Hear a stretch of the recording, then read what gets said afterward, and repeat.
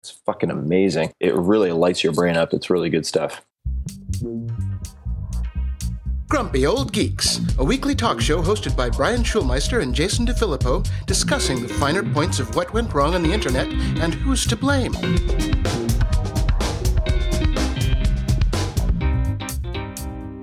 Welcome to the inaugural episode of Grump on Grump. Every now and again, either myself, Jason DeFilippo, or my co-host, Brian Schulmeister, get the chance to sit down with luminaries, artists, tech gurus, or just goddamn interesting people and have a nice chat. Hence the name Grump on Grump. This isn't our regular show, so if this is the first time you're experiencing Grumpy Old Geeks, I recommend you check out some of our other episodes where we cover the news of the week from general tech, to security, to books and movies, and figure out what went wrong on the internet and discuss who's to blame. And if you're looking for episode 106, just go to the listing on your podcatcher of choice and download it from the episode list. Slowpoke. In this episode, I'm talking to the master experimenter, triple New York Times bestselling author, and all-around lunatic and old buddy, Tim Ferriss. We talk about some crazy ketogenic dieting tips and Tim's recipe for rocket fuel tea. I've been on this diet for days now since we recorded this episode, and I'm down 4 pounds and feel amazing. We also cover some cool disaster prepper stuff before rolling into what happened to his TV show and the future of Tim Ferriss on the small screen. I hope you dig it. Now on to the show. Hello, Tim. Hello, sir. How are you doing today? I'm great. Thanks for having me back on. Oh, pleasure. It's been, what we had you on for Thanksgiving 2013. Back in the day. Back when I was just a wee lad. Before you were Mr. Podcaster. That's true. That was before I inaugurated my first maiden voyage into podcasting by getting disgustingly drunk, interviewing Kevin Rose because I was so nervous at the time about recording my first episode. Yes, it was before I broke the ice with that. That's funny. I think everybody starts that way. Oh, so awkward. And I was listening. It was really funny. I was listening to an audiobook that I read the forward to, or I wrote a forward for, Vagabonding. Is one of my favorite books. And I was listening to it now that I've done, 70 or so podcast episodes. It was just excruciating to listen to me read text off a page. So excruciating. And that's like almost a completely different skill set from just doing a podcast. It's very, very different. Very different, but going back, I was like, wow, if I were to re-record that now, it would be totally different. I'm just more comfortable in my own skin with my own voice as opposed to trying to sound like whatever my vision is of a podcaster or an NPR reporter, if that makes sense. Oh, it totally makes sense. No, we went through the same kind of learning curve, and especially with the booze. I think our first, we did like 20 episodes before we finally said, okay, let's just have tea today.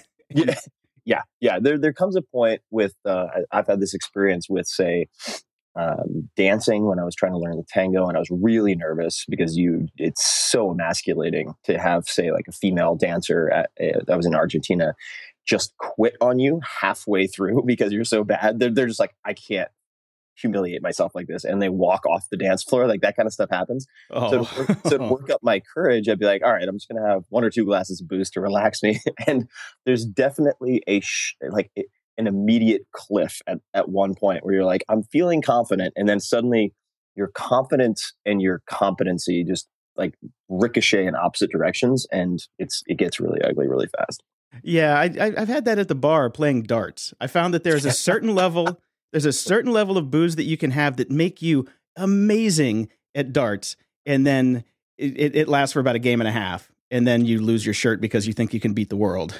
Exactly. Yeah. There's definitely something to be said for tea. That's my kind of pregame ritual these days for the podcast. So tell me about this new concoction you have. Yeah, my new concoction, I'm drinking it right now, is a combination of a few different teas, and they're very easy to find. You can get them all on Amazon, so this is nothing too exotic. I have Pu'er tea, Pu-ERH is how it's usually spelled, combined, and I'll explain what that is, combined with turmeric and ginger tea, which is from a company called Rishi, I think it is, Rishi, from Oakland, and you can get that on Amazon as well. So it's kind of a chunk off of a disc of Pu'er tea, which is a black fermented tea from China that is very peaty. It smells kind of like a barn or a wet horse's ass. Lovely. So it's very very aromatic, and you add that has some very interesting applications for fat loss, but also for mental performance. And it's not excessively caffeinated. It's less caffeinated than a lot of the black teas out there. And then you put in just say a tablespoon or a teaspoon of the turmeric and ginger tea, which gives it this amazing flavor. And then when I pour that tea into a cup, because this is all loose leaf stuff, then when I pour it into a cup, I have a tablespoon of coconut oil in the bottom of the cup. I just mix that up with a spoon, and it is rocket fuel. It's really just astonishingly impactful for mental performance. And particularly if you are restricting carbohydrates, which I am right now. So my brain is kind of clawing and grasping for ketones, which are derived from body fat or converted very quickly from medium chain triglycerides, which is why coconut oil does such a great job. Interesting. That's a pretty cool concoction. I'm going to have to give that a shot for sure.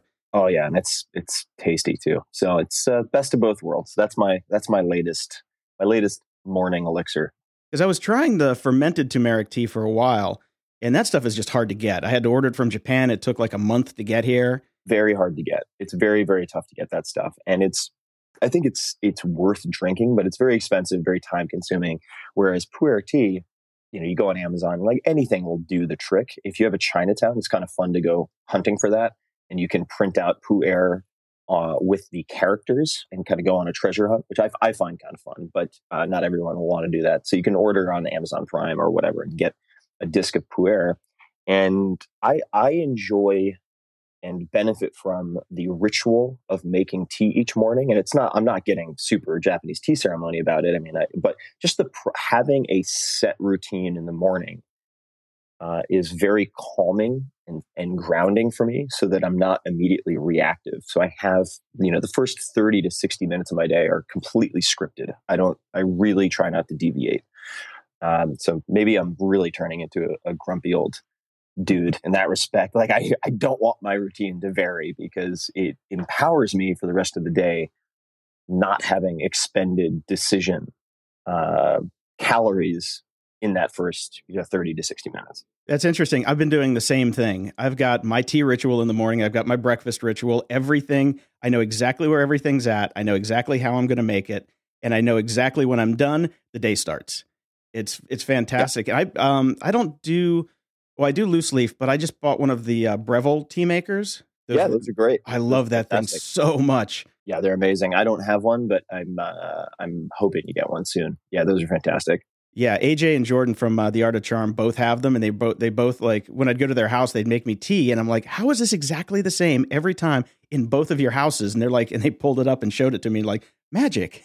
It's like, yeah, exactly. You can't screw it up. So every morning I know that my breakfast is going to be the same. It's going to taste the same. My tea is going to be the same. And then as soon as that's done, then it's like, time for boots on the ground. But it really is just calming to start the day. It's very calming. And I think it's, when I wake up, generally my phone is on airplane mode, first of all, so I don't get hit by just a machine gun fire of 12 rounds of messages in the morning, which is a great way to start off with cortisol and anxiety.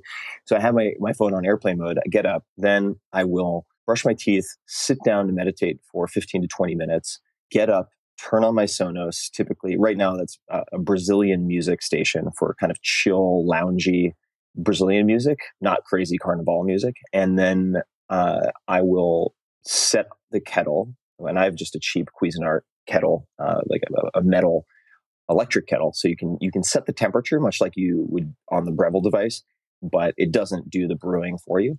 And then I will prepare my tea, right? Like kind of make the concoction. And by the time that's all ramped up, I'll usually test my blood and do a sort of ketone glucose measurement right now, because I'm in ketosis, which takes a couple of minutes. And then the water is ready to go at 185 degrees. And then I make my tea and I sit down and I journal or do whatever I'm going to do. And then I'm ready to rock and roll. So on the ketosis thing, I remember doing the whole P-Stick and Atkins deal like a long time ago. What are you using to track that now?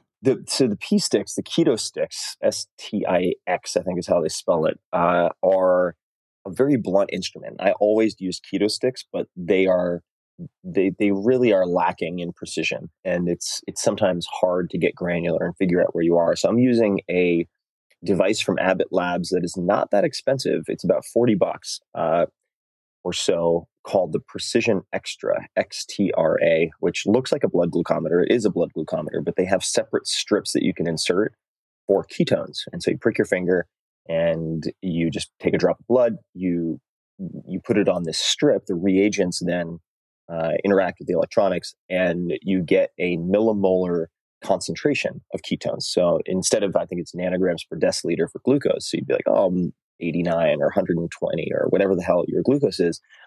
For the ketones, you get a millimolar concentration. And you don't need to really know what that means. You can just look at the number, and the number, for instance, could be 0.3 or 0.7 or 1.5 or 2 point whatever. And for me, it's been so fascinating to finally have a device where I can figure out, okay, even though Dr. X, who's an expert in ketosis, really feels he's in the zone at, say, 2.5 millimolars, I've realized I get kind of fucking pissy and grumpy and generally just cunty around like the 2.3 to 3 range. I just get really grumpy, which is unusual, but my mental performance zone is around, I'd say, 1.3 to 2. That's my sweet spot. And it's just been so enlightening or empowering to have that level of precision where I'm like, awesome. Like, okay, so I'm at 0.7. For instance, before this interview, I measured my blood. I was like, all right, I'm at 0.7, 0.8, which is pretty low, but I'm kicking off a decent number of ketones. And it's probably because I had a way too big dinner last night, and it was fat and protein, but I had too much protein. And I was like, all right, so I'm at 0.7. If I have 2 tablespoons of coconut oil instead of 1, I bet I can knock myself up to like 1.5 and I'll be in the zone. So that's exactly what I did. Interesting. I'm going to have to get one of these things for sure. Oh, they're cool. I mean, the measurement isn't the pain in the ass part. The pain in the ass part is following the goddamn diet because it's so boring. It's just incredibly boring. I mean, it's like, oh, steak, eggs, cream, coconut oil, fat. And you really cannot consume, the only carbs you can consume safely really are leafy greens and a handful of vegetables in small quantities like broccoli. And otherwise, you have to be really careful because, for instance, most people don't realize that balsamic vinegar, 99.9% of the balsamic vinegar out there is crap. It's not actually what a good chef would consider balsamic vinegar, which is kind of aged like brandy and very expensive. The stuff that you buy at the grocery store is usually full of sugar, actually, compared to, say, a sherry vinegar or red wine vinegar. Or an apple cider vinegar. You get balsamic and you think you're doing a great job as a dieter, and you're like, okay, cool, I'll just have olive oil and balsamic instead of the, whatever vinaigrette that's going to have sugar, and you think you're behaving, and then you get 4 grams of sugar per tablespoon or something, and you're out of ketosis immediately, and you don't know what you did wrong. So there are all these little hacks like that where it's like, all right, if you go to a restaurant, you're going to get a salad, you have to be super specific. You have to say, I want olive oil and red wine vinegar. And a lot of restaurants have red wine vinegar, but they use it for cooking and not for the salads. So little things like that make a big difference. But if you want to get to, say, 2 to 3 millimolar concentration, you really have a fucking boring diet. It's like being an Inuit or something. It's really just not interesting at all. Like, oh, more cheese. Great. And you think that's awesome in the beginning. You're like, oh my God, I can get all the cheese I want. Then you're like, I feel like a human cheesecloth. Like, I feel like I just have fat oozing out of my pores and I'm being squeezed like a stress doll, which is not a fantastic feeling. But if you're a weirdo like me, and I'm like, I have a bunch of things coming up that I need to be mentally sharp for, I'm okay with feeling like a human cheesecloth for a week and a half or 2 weeks if I get that, like a 20% mental advantage. And the other thing that's very interesting about ketosis is it appears to, and this I've done some searching on this, it appears to reduce your need for sleep. So I'm typically very groggy in the morning. And even if I get 8 or 9 hours, I'm just really, groggy and unpleasant and dull in the morning. And I can get 6 or 7 hours now, let's say 6, which is typically very low for me.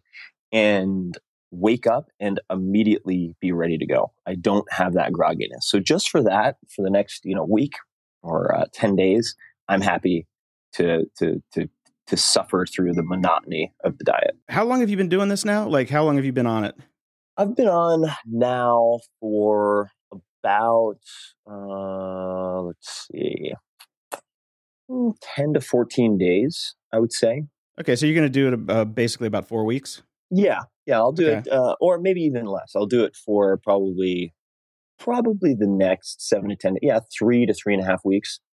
But I might cave in. Honestly, like I'm craving crunchy stuff because Yep. you are just eating squishy, savory stuff the whole time, and it's a texture issue for me. It's not even that I'm like, oh my God, I'm really jonesing for something sweet. I'm like, no, I just want something crunchy, and don't tell me to eat fucking pork rinds, because I know that's what I know. Yep, that was coming. That was coming. That's what everyone's going to say. They're like, oh, just eat pork rinds. Like, no, I'm so sick of pork. I can't even begin to tell you, because you think, oh, protein, that's great. I'm low carb. I'm just going to eat fish. And it's like, well, actually, glycine and lean protein is going to knock you out of ketosis really easily. So if you eat fish, you're going to have to balance out that meal, since you're aiming for like 80% calories from fat, by eating like a stick of butter or, 4 tablespoons of coconut oil with your lean fish, or it's going to screw you all up. And then you're like, what? Really? Oh, God. And you're like, well, it's some bacon. Well, the bacon is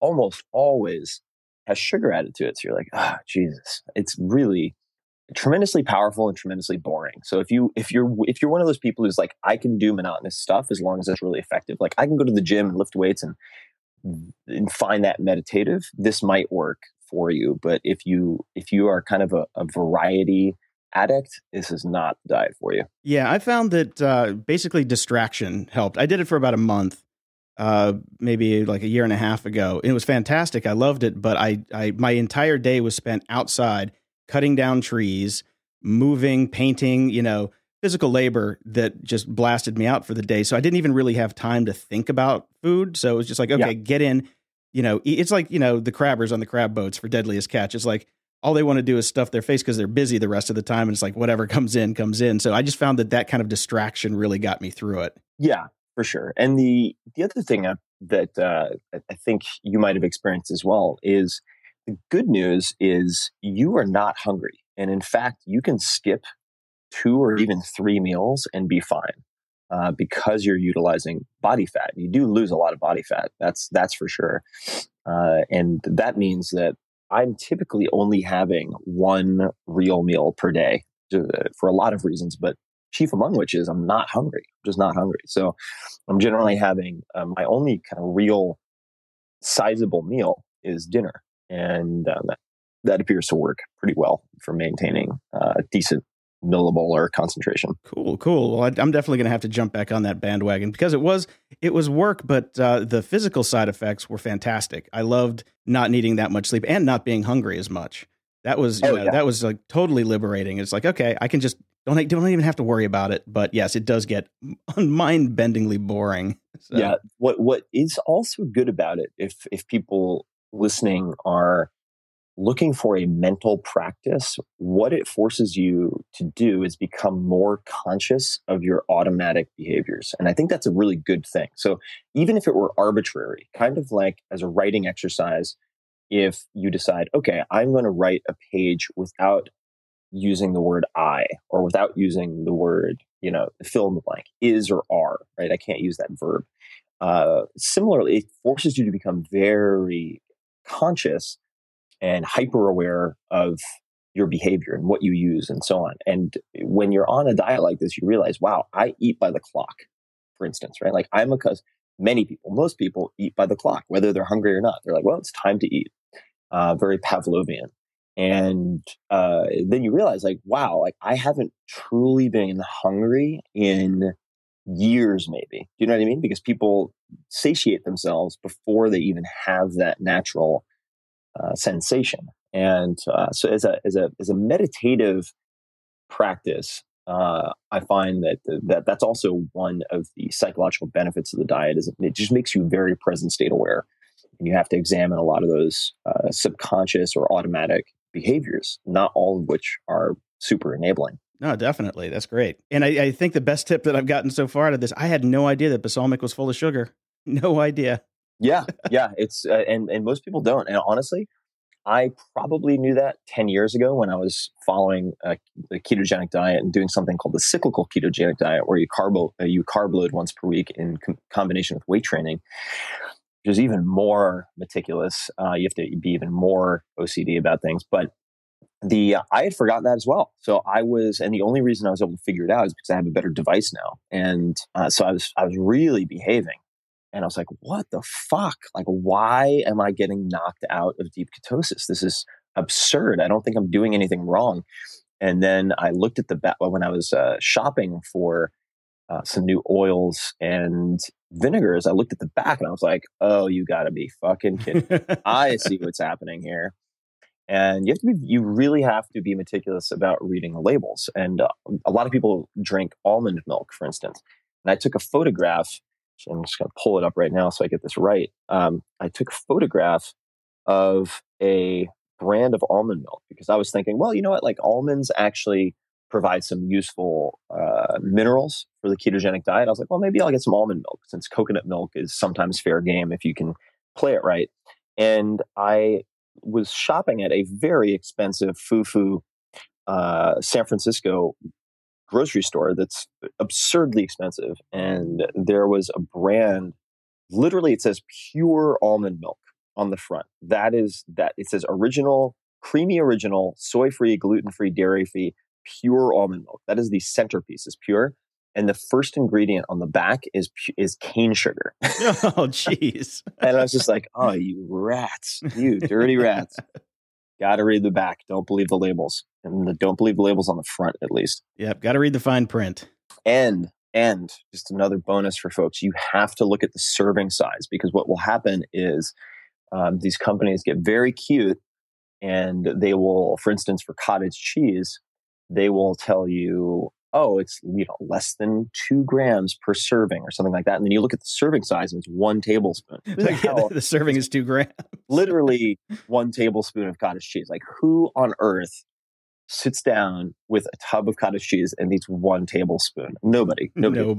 So you have to take that into account when you're choosing foods. If you're trying to follow something that's low carb, high carb, low fat, whatever the hell your current regime is, or regimen rather.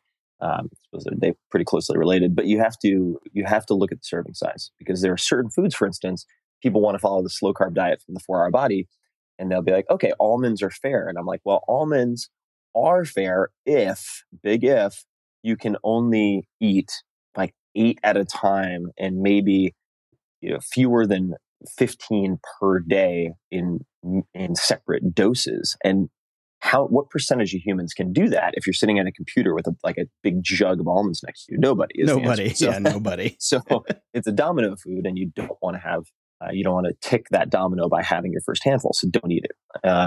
In any case, these are the types of things I think way too much about. Okay. Well, speaking of almonds, I actually want to change gears here. California is having their water crisis now. Mm-hmm. And, the sky is falling. Don't eat almonds, don't eat walnuts, all this stuff.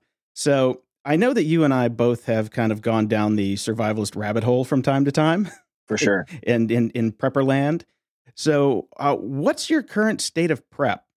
Being that A, you're in San Francisco, which, can fall into the sea any moment. B, running out of water. And C, in a place where like fire and police can't get there in an emergency. Like, what does your state of prep look like? Because I just helped a friend down in LA. And I'll tell you about that in a second, but I'm curious as to how you're kind of coping with all that stuff. For sure. My general state, it's fairly minimalist. I mean, and some people listening will be like, that's minimal? What? I mean, they might think it's funny, but I know now, having done some experiments with, say, fasting and whatnot, that water is infinitely more important than food. You can go weeks without food. That's not a problem. Totally agree. So I don't have... so I'm always surprised when people have like 100 years worth of grains and next to no water. I'm just like, how on earth is that going to work? You're going to be, panic stricken and dead in 3 days. That's not going to work. So in my case, I have many, and I don't know how many exactly, but many gallons of distilled water in my garage.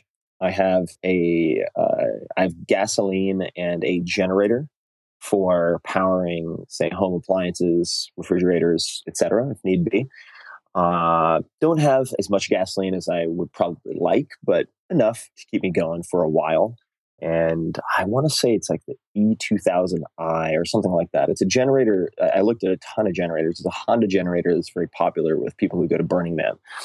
And I have then plenty of canned food that can be eaten out of the can. That's another mistake that I think a lot of people make is they they have a bunch of canned food or dried food that requires electricity or at least fire and lots of water. And I'm like, okay, you're consuming a lot of resources there with each of these meals. So in my case, I have just canned lentils, beans, etc., including those with a good amount of fat. So I'll have, say, dal, like a kind of a soup, basically, that's been prepared in cans that you can eat straight out of the can that has a lot of ghee in it. So that would keep me going for a long period of time, if need be.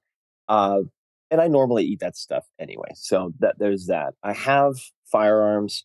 The more I think about it, the less. How should I phrase this? The less realistic I think being a one-man army is, honestly, when I think about all of the potential scenarios that could cause a complete shutdown of the city. But since it's cheap insurance, just like having a fire extinguisher in the kitchen that you hope you never have to use, and I enjoy marksmanship anyway, I have a, M&P 45. That's a handgun. I have a customized Glock 34. Which I want to use for competition. Otherwise, I'd probably have a smaller Glock 17 or a compact Glock 19. Then I have a Remington Mag 7mm hunting rifle that can go out to about. I've shot it comfortably at 400 meters. It could probably go way out further, although the optics are a little limited. That is a Schmidt and Bender scope. This is probably freaking people the fuck out. But and then now people that listen to this show know that literally next to my desk is a tactical shotgun. So yeah, got it. Okay, so then I have I have a tactical just basic Winchester 12 gauge. I've decided I'm just not a shotgun guy. Shotguns are very useful for a lot of things, but it's just not. I think you have to kind of find the firearm that you are comfortable with, just like a pair of shoes. And that's going to be different for a lot of people, size, style. It's just, you need to find something that you're very comfortable with. And for me, that is 9mm handguns specifically, or very long range hunting or sniping rifles. And I've taken sniping courses, which is not for the purposes of sniping people. It's just because I study all sorts of weird shit, like Japanese horseback archery. That's not for practical purposes, And then I have, from doing all the research for the 4-Hour Chef, I have all sorts of tools that I could use that I probably wouldn't. I have trapping devices. I have all sorts of snares, most of which are illegal to actually use. Got tannerite. Yeah. I have a real collection of weird things, but the most important of which I think are, first and foremost, water. Secondly, probably gasoline and generator stuff. Third, understanding where resources are in the city and how to get out of the city if I need to get out of the city. People neglect a lot of that stuff. You know what I mean? They don't actually have. They don't have a checklist for hunkering down or for getting out of Dodge, but they have all this crap in their house. And I'm like, guys, the plan is more important than just having a mishmash of random prepper kits. You know what I mean? Yeah, totally. Just because you go to REI doesn't mean that you can weather the storm. You might want to have alternate routes out of town. You might want to have all sorts of plans in place depending on the type of disaster that hits. Yeah, exactly. So it's like, can you get out of the city if you can't use Uber or the subway? Can you get out of the city if there's gridlock? Can you, in which instances are you going to attempt to get out of the city or stay at home?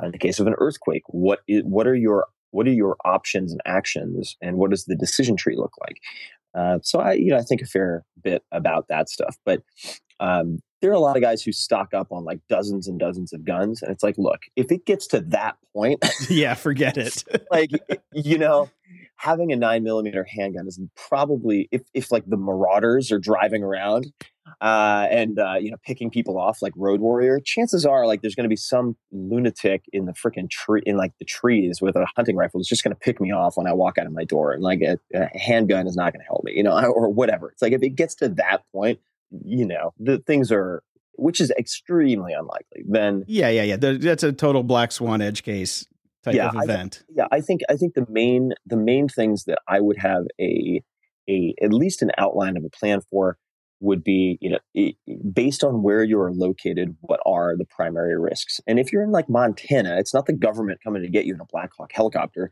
which if that happens, by the way, you're just fucked. Like, just like shoot yourself in the head. Like, if you have the pros come after you, you're done. You're just done. Knowing, yeah, that's it. like knowing some of these guys, like I know guys on SWAT teams, really high performing SWAT teams. I know guys in the SEALs and so on. Like, you're not going to beat these guys. 0% chance. There's no, I mean, these are people who can clear an entire like 2 or 3 story house. They can clear every room in a house in 30 to 45 seconds. Yep. Like, you're not going to beat these guys. So if that happens, just shoot yourself in the head. That's a joke, guys. But so if you're on, say, Long Island, right, where I grew up, it's like, okay, there are a lot of hurricanes. Look at Hurricane Sandy. You know, some of my family went without power in the middle of winter for 7 to 10 days. That is a realistic, not an entirely low probability of event, right? If you are in a city that is a terrorist target, like San Francisco or New York, it's like, well, how close do you want to be to the Golden Gate Bridge? That is a very popular target. Okay, that could determine where you live in the city. All right, flooding, right? New York City, flooding in New York City is a risk. Where are you living relative to the flood line in the case of A, B, or C scenarios? And in one of those cases, do you own a raft? Yeah, exactly. It's just really basic stuff. And I don't think you need to be paranoid. You do not need to be paranoid to get some of these supplies. It's very stupid, in my opinion. It's like driving without a seatbelt to not have extra water in your house. That's how stupid I think it is. It's just like, look, when's the last time you had a cataclysmic car crash? I mean, for most people, it's going to be never or long time ago I had a fender bender, but you still wear your seatbelt, right? Similar idea. It's like, dude, go to Safeway and spend $20 on water. Like, what is the malfunction here? You know, I mean, it's just a smart thing to do at the end of the day. Yeah. So on the water side of it, I just hooked my friend up in LA. She's like in earthquake country. And I used to live with her, and I would always take care of all the prep and stuff. And then I'm like, okay, the one thing that you need to have is water. And she was always terrible about going and getting water. So what I did was I went down. Actually, I just went on Amazon. I bought a 55-gallon food grade water container, the 5-year stabilizer, had it delivered to her house, filled it up with the garden hose, put in the stabilizer, sealed it, put it in her garage. And now that's 30 days of water for her and another person and her pet, you know? And it takes up the same footprint as 4-gallon jugs of water. Yeah, exactly. I would actually love a link to that. So hopefully you'll put that in the show notes, and I'll just buy that, because I'm pretty sick of going to Safeway and just buying these jugs. Yeah, and this is, you just set it and forget it. They're like, don't open it until you need it, because, you know, then you have the run the risk of getting, you know, more bacteria in there. But if you get it, you fill it up, you pour in the stabilizer, and then it's good for 5 years. So if you got 55 gallons for 5 years for the space of 4 gallons of water. I mean, it's not cheap. It'll cost you like soup to nuts with the rollers for the bottom, because you got to put rollers on it because it weighs about 450 pounds when it's full. So you want the rollers. It's about $250. That's it. Yeah. But it's like, and what I point out to people is like, what do you spend on car insurance? Mm-hmm. Right. And how often do you actually utilize your car insurance? What do you spend on health insurance? How often do you actually utilize your health insurance? But you pay for those things in case of black swan events, right? It's like, I have health insurance, but I have a high deductible. So pragmatically, if I get the flu and I need to go get some medicine, I'm paying out of pocket, but I have the health insurance nonetheless, in case I am in a cataclysmic accident, need to be medevaced or something like that, right? I want to have that. Similarly, it's just like spend the $250 or at least go and spend $20 and getting a couple of jugs of water. It's just a sensible, logical thing to do. You don't need to be super paranoid. And so that's my current state of affairs. I mean, I'm probably omitting a couple of miscellaneous weird things that I have here, but water far and away the most important. Oh, good. I'm glad we agree on that one. I think we've both gone through most of the same classes on this stuff. So yeah, definitely. One of which I chronicled in the TV show, which was awesome to actually get a lot of it on camera in terms of a lot of the on point stuff and that we've talked about before. Which class did you go through? So I for the Tim Ferriss experiment, one of the episodes was trying to develop, because I'd never taken a class with Kevin before.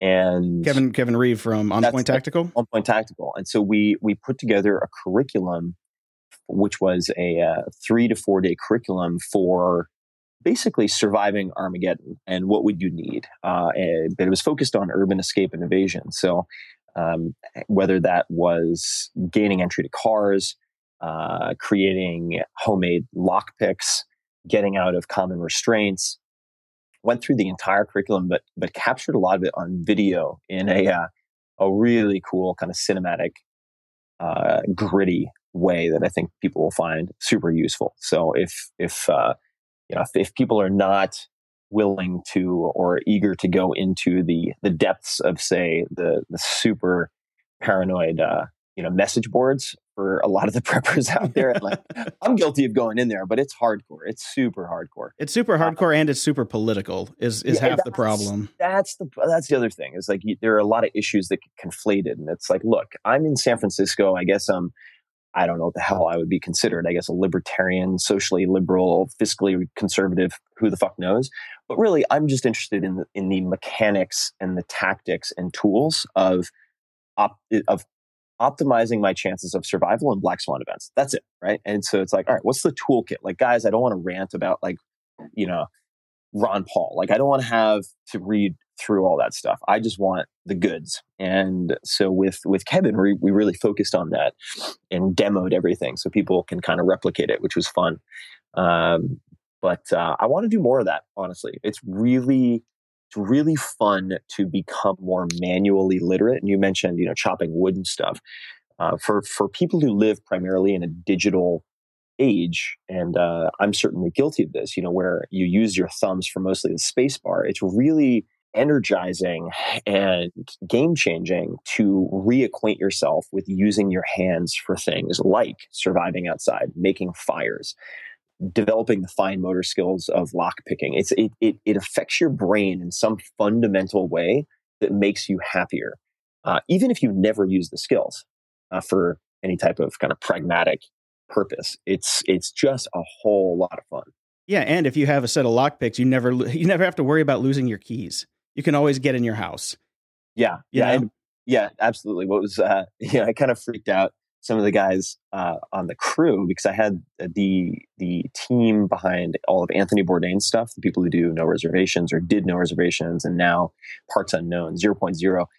They were filming and helping to edit all this stuff. I was one of the producers. And by the end of that episode, I was able to lockpick all of the cars that had been rented and get into them. And I was like, wow, this is kind of an empowering skill to have, albeit illegal in almost every place you could possibly imagine jurisdiction-wise. So obviously, caveat emptor, don't be fucking stupid. But I was like, this is really empowering. And so it's a lot of fun. It's a very, very good time. No, definitely. It was, and Kevin is one of the best in the business. We spent 3 days with him, and by the end of that course, I just walked out of there. I felt like I was 2 feet taller. Oh yeah. It's really fun, and just the degree of selective attention that you have and observational skills when you walk out is really awesome. It's kind of like if you buy a new car and the next day you see that car everywhere, or you buy a new anything and then you see it everywhere. It's because you've been attuned to noticing that and observing that. And when you spend some time with a person like Kevin, or even just like watch this episode and then you walk outside, it's like you've been given a new lens through which to view all of your inputs. You can see the matrix. Yeah, it's a cool experience. So speaking of the show, and it's funny because last time you were on Grumpy Old Geeks, you were announcing the show. And I think I'd seen a few pre-release episodes that you sent me, and I was all jazzed for it, and then gone, disappeared into the ether, never to be seen again. So absolutely. So that's been a hugely frustrating experience for me. The show was not canceled per se. What happened was there were maybe 2 that came out, and then the entire division within Turner Broadcasting that had financed this was shut down, and everyone was fired. It was really a sad thing to watch, and all of the content, so all the TV shows, not just mine, all of the online content, all the editorial pieces that people had slaved over, everything got yanked down and just stuck in a vault. And this is very, very common in the worlds of TV, music, film.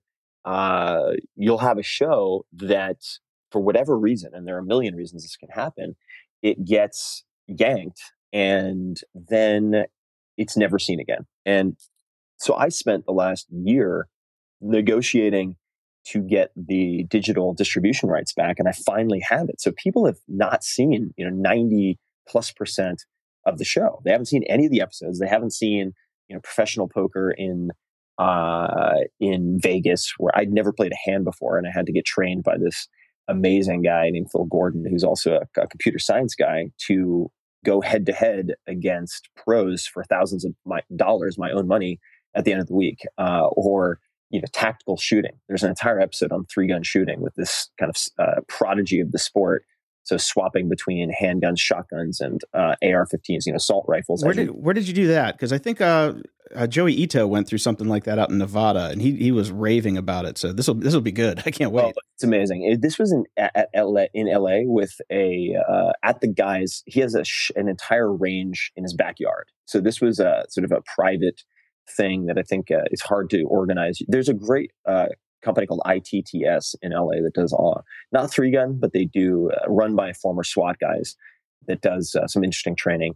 But all these episodes and then all the bonus footage, that's another problem with TV, is that we would film 50 or 60 hours for each of these episodes, each of these skills, whether it's like surfing with Laird Hamilton or Brazilian Jiu-Jitsu with Marcelo Garcia in New York, who's considered like the Michael Jordan of the sport. We'd get 50 hours of footage, and then we'd only be able to televise 21 or 22 minutes. And I have hours of extra footage, like extended scenes, interviews, tutorials on all of these things. So we'll be putting out, that stuff will also be available. By the time people are hearing this, probably is available on, iTunes and elsewhere. Yeah, this will be coming out the same day as your launch. So awesome.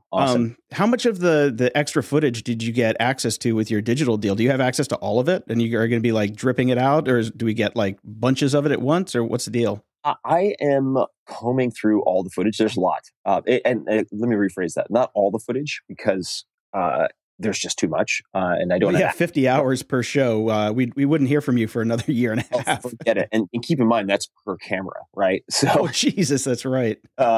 So it's just like, forget it. And when, for some of them, like the rally car racing, we actually had armatures, like these rigs where we would have like, I don't know, 6 to 10 cameras inside and outside of each car. So you can imagine the task. But there will be a lot of extra stuff. And I'm figuring out right now how to get that out most effectively for folks. But there will be hours and hours of extra footage. I mean, probably as much extra footage, actually almost certainly as much extra footage as the entire season of footage. So it's pretty cool. I mean, I think that if people go to search the Tim Ferriss Experiment, or just go to itunes.com/Tim Ferriss with 2 R's and 2 S's, they should be able to get the entire season at about 40 or 50% off as a season pass. And we'll have links to all of this in the show notes. Yeah. Sure. And then the bonus stuff, if people just want kind of one destination too, they can just go to 4hourworkweek.com/TV. So the 4 FOUR spelled out, and then /TV, just the letters. But it's, what makes this really exciting for me also, just from the standpoint of thinking about where the place that creators occupy in this world right now, or whether they be podcasters, authors, actors, fill in the blank. It's so exciting to me because number one, a lot of content gets orphaned in the way that TV show did. And say 10 years ago, there really would have been nothing to be done. It would have just been game over. And now you have, you have YouTube, you have iTunes, you have, Vimeo, you have VHX, you have all of these means, or ACX on Amazon, or whatever it might be, where you could, even if you don't have money, if you have fans, you could go to Kickstarter or something like that, raise funds, negotiate terms for your content so that you can rescue orphan content and resurrect it completely. And create, sort of reinvigorate careers or create new careers by doing that kind of thing. It's really exciting to me. So I'm hoping that this, I'm super proud of the TV show and happy with it. I think it turned out fucking amazing. Oh, it's awesome. It's amazing. I was really, really bummed when it died right before the parkour episode was going to come out, because we talked before about how you injured your arm on it. And I'm like, well, I never got to see it. So, now I'll be able to go to iTunes and buy the whole season and rock it I'll have a binge moment.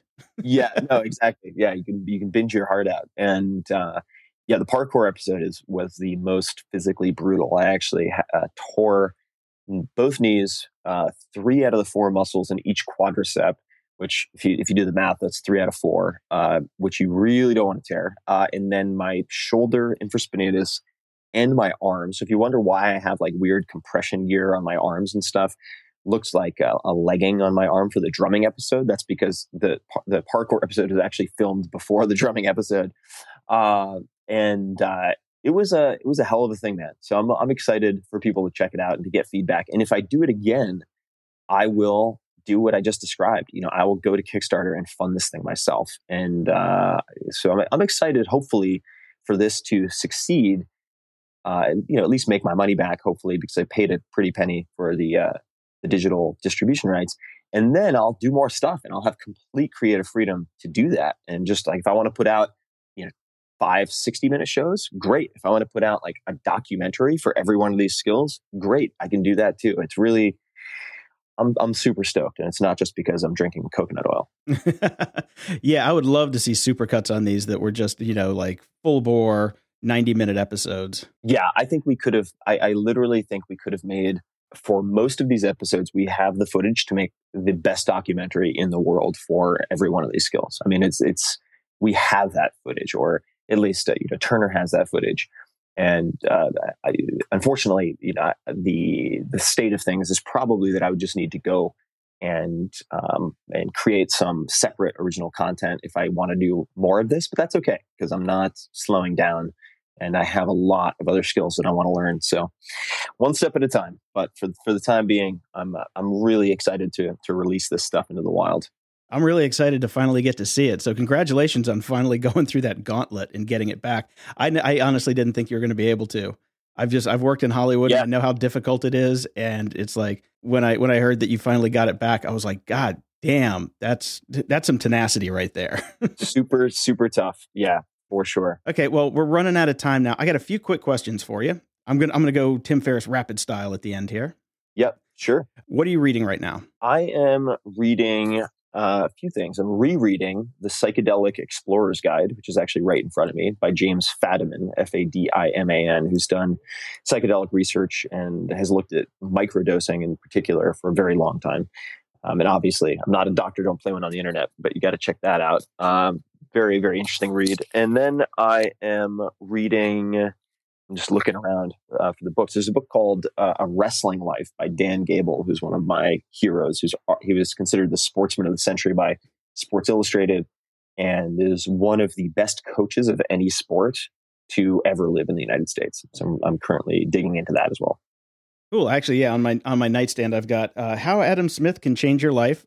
Somebody sent me that one. I don't know who. Yeah. And right next to that is The Magic of Thinking Big. Also, some random donor got that my way. So yeah, those are both super key books. And the Magic of Thinking Big, I actually have kind of propped up on my bookshelf so that I can see it when I am writing, for instance, and doing work. I can see that right in my visual field. That's a key book. I think most people fail with their goals because their goals are somewhat flaccid or impotent. They just need bigger things to inspire them. And then even if they don't make it all the way to the moon, it's hard to fail completely. That's kind of how Larry Page of Google also sees it. It's like if you aim really high, it's hard to fail completely, and you'll end up getting further and doing bigger things than if you had aimed for something, quote, realistic, end quote. Yeah, I can't agree more. When I left my job at Kinko's back in 1994 to go build websites, I'm like, okay, well, I'm going to Los Angeles, and my first job was to build the website for Epson. And I'm like, okay, this is cool, but it dawned on me, I'm in the place where they make Star Trek. And I made a goal. Within 1 year, I'm going to work on Star Trek. Took me 8 months. That's it. Yeah, exactly. It's like, because anybody would think, I'm making copies this week, and next week I'm in a car. This is pre-cell phone, just driving across the country, everything I own in the back, going, I'm going to go for it. And you can make it happen. That's why I'm really excited to dig into this book. And I think that'll be a definite pick on the Grumpy Old Geeks at the Library segment coming up. Sweet. Yeah, it's good fuel for the fire, man. It gets people all amped up. Last question. What's your coolest new gadget that you got? Ooh, coolest new gadget. I would have to say the Precision Extra device. The Precision Extra with an XTRA, the glucometer / ketone reader, or ketone measuring device. I really have been using that and have been able to get a degree of detailed understanding of my own body as it responds to food in a way that was just never possible for me before. So I'd say that's my current pick. Now, warning in advance, they do get you with kind of the razor and razor blades model, because the glucose strips are very cheap. The ketone strips are very expensive. If you buy them full retail, they're about $5 a pop, but I've heard that there are sources in Australia and elsewhere where you can get them for about $2 a pop. And you don't have to do it 4 times a day like I'm doing. That's kind of crazy OCD. But, once when you wake up in the morning, fasting state, and then again before you go to bed, or perhaps before dinner, I think those are 3 good points for measurement. Okay, practical. I need a practical tip from you on this one. You said you have to prick your finger to do this, and you're pricking your finger multiple times a day. Mm-hmm. Give me a practical tip on how to prick my finger and still be able to type all day long. Yeah, no problem. Use so I prick my left hand, my non-dominant hand, and I do it on the outside of the fingers, as opposed to the center of the pad. Number one. Number two, even though, now again, talk to your doctor, but they will tell you to use a separate lancet for every prick, which means you're making 2 pricks for the glucose strip and the ketone strip. I will only have one stick. I will only stick myself once, and then I'll just wipe it with alcohol a second time before I kind of milk it for another drop of blood for the next strip. So that also minimizes the number of lancings that you have to undergo. Awesome. Thanks, man. I am definitely going to pick one of these up. I can't wait. Yeah, they're cool. They're very cool. And if that's too much for people, even just using the keto sticks, if you're going to attempt ketosis, is kind of an interesting exercise. Definitely. Yeah. They work to a point, but you definitely don't get as granular as it sounds you get with the device. Yeah, exactly. Exactly right.